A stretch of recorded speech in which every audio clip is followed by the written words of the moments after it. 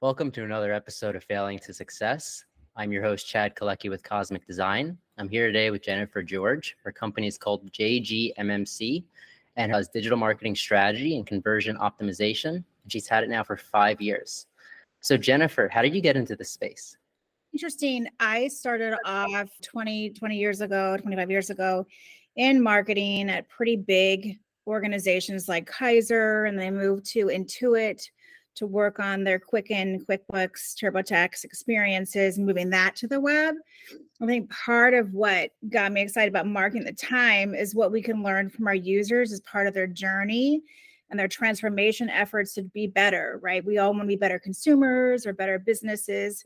And I was able to kind of learn that firsthand. And I applied that logic over the last 20 years of working with similar sized brands, but also with SMB and nonprofits and other organizations. And so when I had the opportunity to go back and kind of run my own show, if you will, 5 years ago, I really looked at what can happen within that whole digital sandbox of tools that I've learned over time, and also where we see digital going.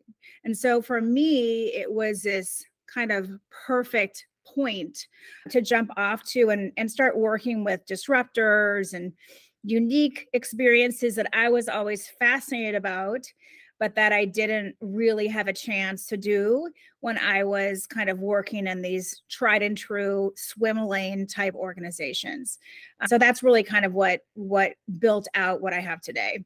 When you come in and try to explore the user's journey, what does that process look like? I start with it's interesting, I'm working on a project now for it's a visual impaired organization who services low vision clients. And so it brings me full circle to their journey for their clients. I think you have to start with empathy for the customer and what they're trying to achieve and put yourself in their shoes. So I really ask a lot of questions about the goals, what we have available to them, what are we trying to do with them, what are we trying to sell to them, what does their experience need to look like? And so we bucket that into kind of boxes that create this journey, right? It might be to sale, obviously for many organizations, or it might be a change in thought process if I was working with a nonprofit.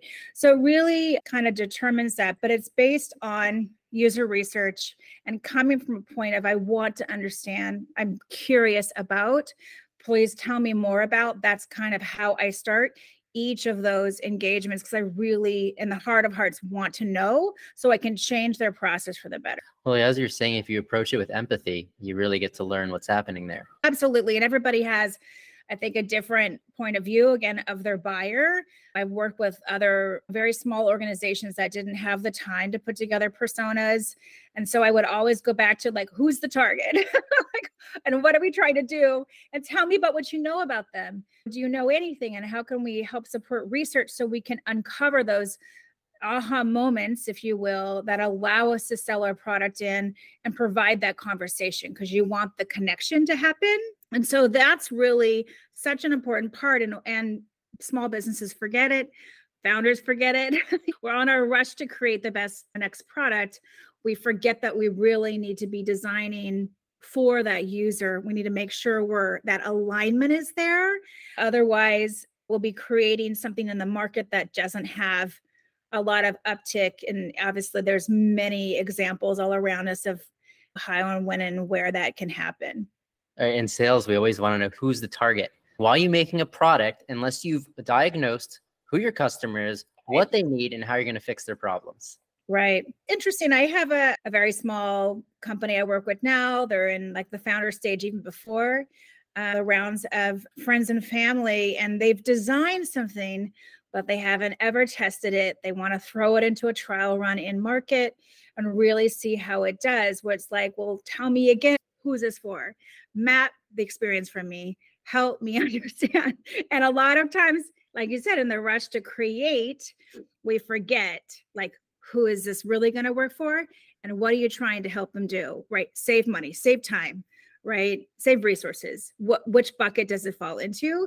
And that requires kind of digging deep, right? And asking those very important questions about your business. So to bring us into the next theme of failing to success, can you share some struggles that you've been through on your path to creating your business?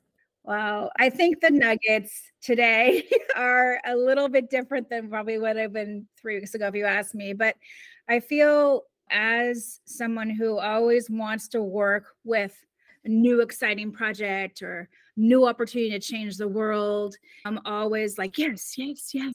And then I find that I don't have enough time. So an example was last night, I'm working till 2 a.m. on a project that needed to be kind of reviewed today. And that is not my normal situation, but it had to be done. And I found myself like, how did I get here? Because I said yes, yes, yes. And I wasn't able to say no to these other things that would have actually allowed me to have the right amount of time to dedicate to the project. And so you have to ask yourself those hard questions. Is this right for me? Is it right for my business? Right for my resources? Is it sustainable? A year from now, if you still have that client, if you still have that organization you're working with, would you be happy? Are they good people? These are all rational questions. But in our quest to build, we want to fill the sandbox up. But that's not necessarily going to make you happy. It's not the reason why you have your own company. When do we clock out as entrepreneurs is all I can think. Right? The phone is always on, the computer is always on. And so it's like going back to what you really want to work on. Why are you in business? For yourself?